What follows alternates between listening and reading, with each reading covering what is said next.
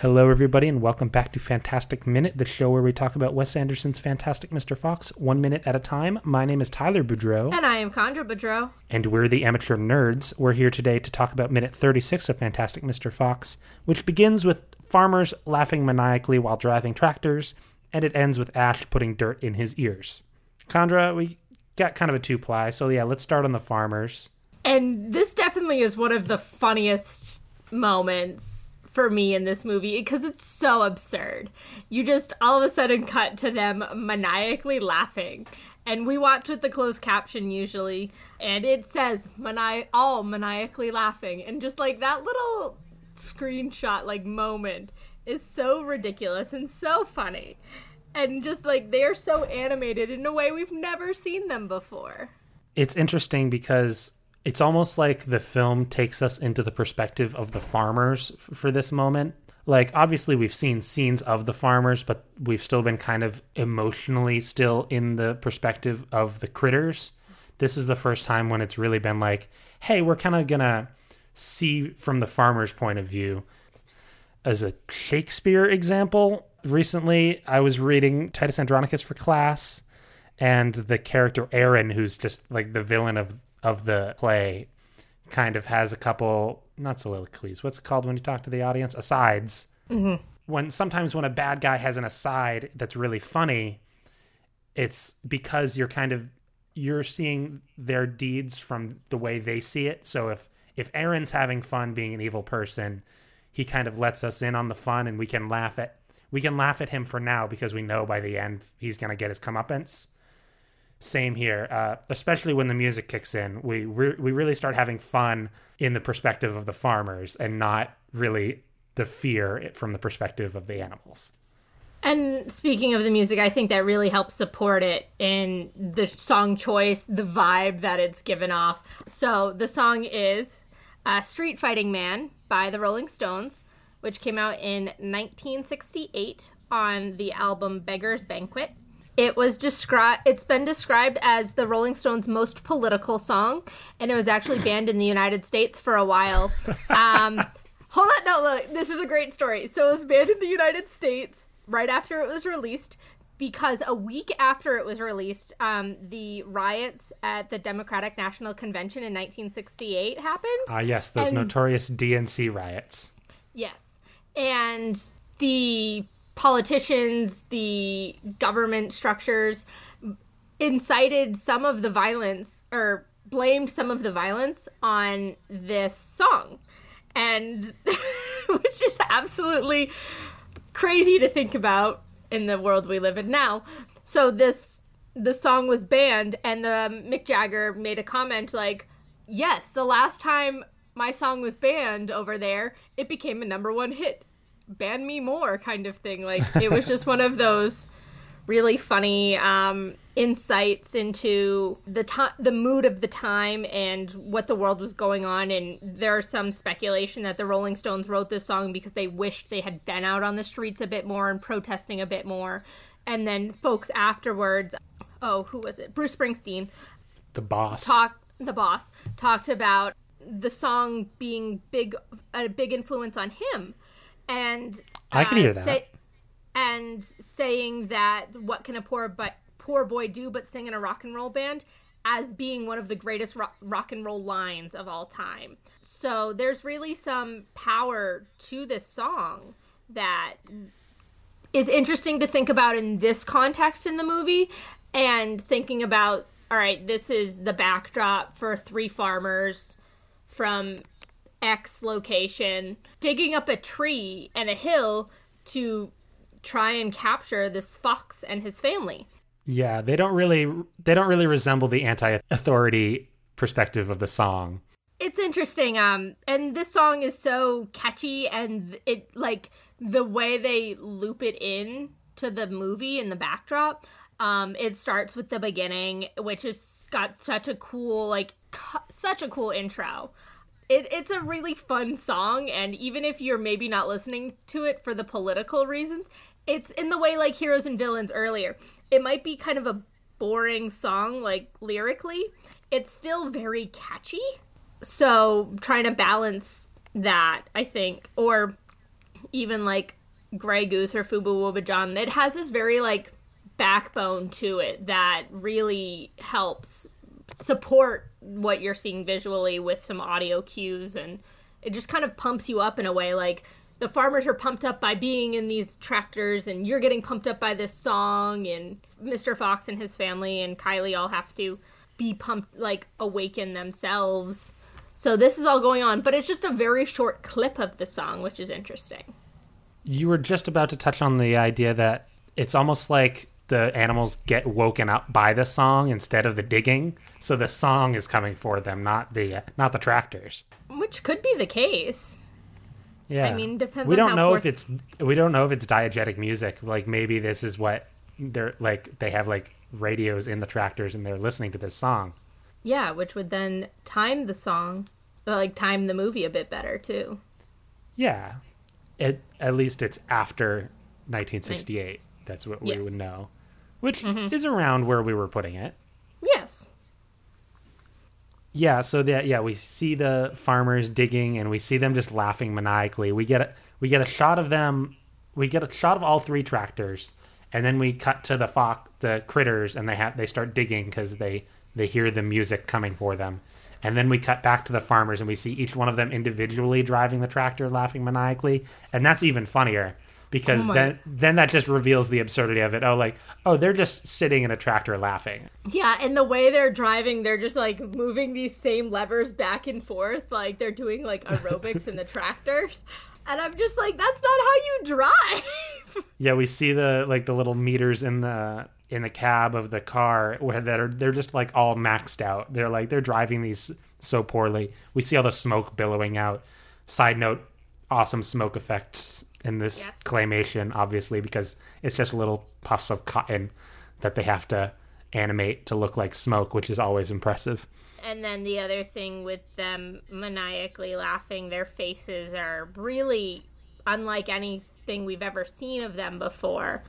The joyousness of their faces looks really foreign and really off because they're not designed to be that way in some ways. So that's kind of a funny and interesting thing to look at too. Their joy is the one moment in the film where they're just being evil, and they're just getting so much joy out of this evilness. And then also seeing Buns, he's the short one, right? Bogus Buns, yeah.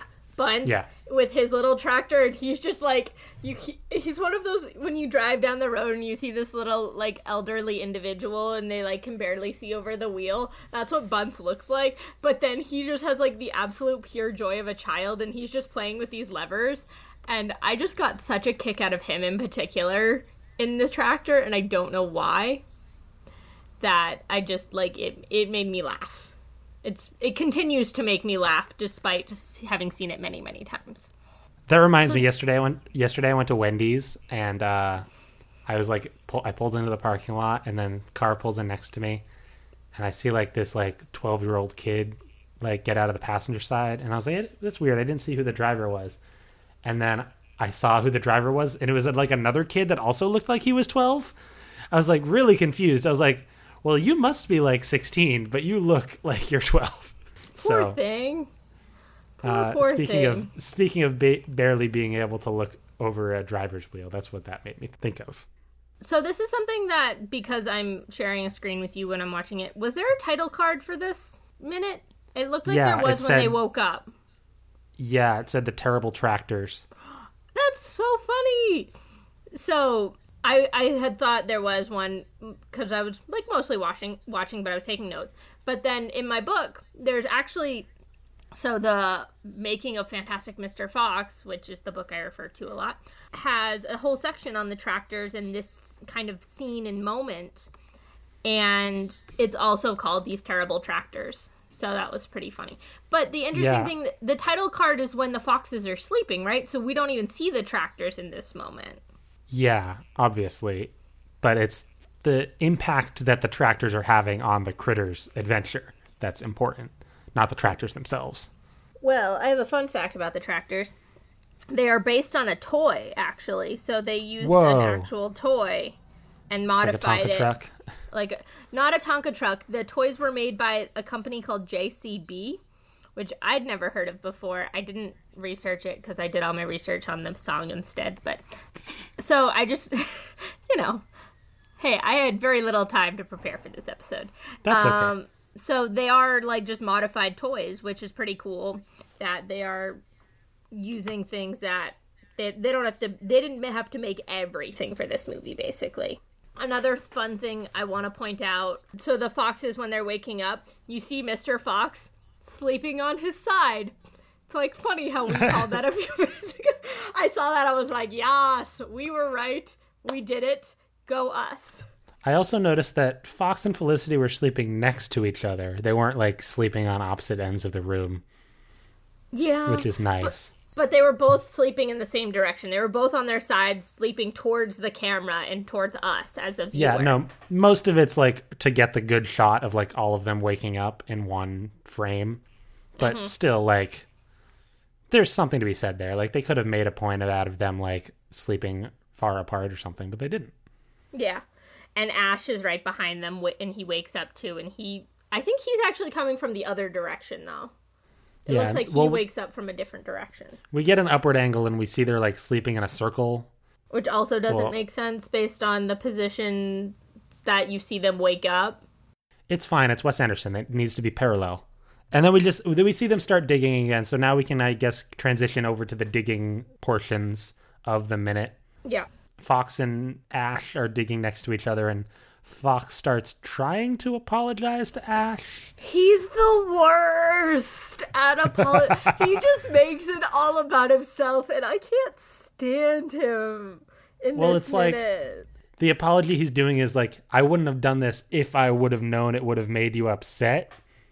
Which means he's missing the point. It's such victim blaming, and I hate it. Fox is just so insincere, and it's like, dude, did you gain nothing from what your wife just yelled at you at? Also, I didn't look closely, but could you see the scar on his face from where Felicity scratched him? I didn't look for it in this scene, but I'm sure it's still there. Okay. Because it's there in later minutes. Okay. Yeah, so he does such a terrible job trying to apologize. And he's like, I didn't know if this was going to upset you so much. But Christopherson is such a natural. I mean, look at him dig. And then he just, like... Also a good joke. We cut to Christopherson's like, I'm going to die. Yeah, Christopherson's digging is quality work. And you see Felicity and Kylie also digging in the background too, which is different than the format they were digging in earlier, where they were like Fox was in the front and then Felicity, and then it's stacked. Like it's no longer a single file line where from the top perspective, we saw them start digging, and then now we're kind of in a more three-dimensional version of the digging, where they're kind of digging next to each other and throwing the dirt behind them all at once. I mean, that still brings to question if they're digging straight down. Is this going to collapse on them? Whatever. But, I mean, for now, it's fine. Fox is so frustrating. And I know that we're just starting Act 2. He's going to go through this emotional growth and whatever. But watching it in this format and just seeing this instant, I haven't watched the movie in its entirety since we started this, so that's part of it kind of thing. And I know how it ends, but just watching this 1 minute and seeing Mr. Fox be such a jerk to his son that he is put in danger, he is in mortal danger. He has put his entire family in mortal danger, and he's just treating his son so poorly, and he doesn't even think he is. Yeah, and then Ash says, I'm just going to put dirt in my ears. You keep talking. It'll be fine. So and it's Ash is also done with him. I'm glad, though, that Ash took that opportunity to separate himself from something that is genuinely bothering him, and he's actually distancing himself and trying to take care of himself because his father's not doing that. Well, yeah, passive aggression can be good sometimes. Yeah. I didn't realize I had so many feelings about this until we started talking. Yeah, no, it's kind of interesting because we just had this big scene where he tries to explain why he did this to Felicity, and now he's kind of reverted back. I don't know if he's fully reverted back because I think in this he's in the moment of excitement now, so he's trying to be show-offy because he's excited, but now when they get kind of settled, he kind of realizes the danger he's in. I don't know. It's something that I think As it progresses, we'll talk about more in, like, is he taking a step forward? For every step forward, how many steps back are there? And that kind of stuff. Because I definitely don't see that, like, it's not a linear progression in any way. Yeah. As most people's emotional experiences, most people's lives are not linear. I think he's taking a step forward with Felicity, but he still hasn't figured it out with Ash yet. Okay. You want to, like, wrap it up? I think we're good. Yeah, I've got all my notes taken care of. Okay. Well, this has been minute 36 of Fantastic Mr. Fox. We hope you join us next time for minute 37. You can follow us on the Twitter. The show's page is at Amateur Nerds, and my personal page is at Tyler Booty, TylerBoudy. You can also email us with your thoughts, questions, comments, concerns, ideas for future minutes at amateurnerdspresent@gmail.com. And you can give us a good old rating on Apple Podcasts, Google Play. Hit us up with those 55 stars. And we hope you join us next time. I've been Tyler Boudreau. And I've been Condra. And we hope you have a fantastic day. Fantastic.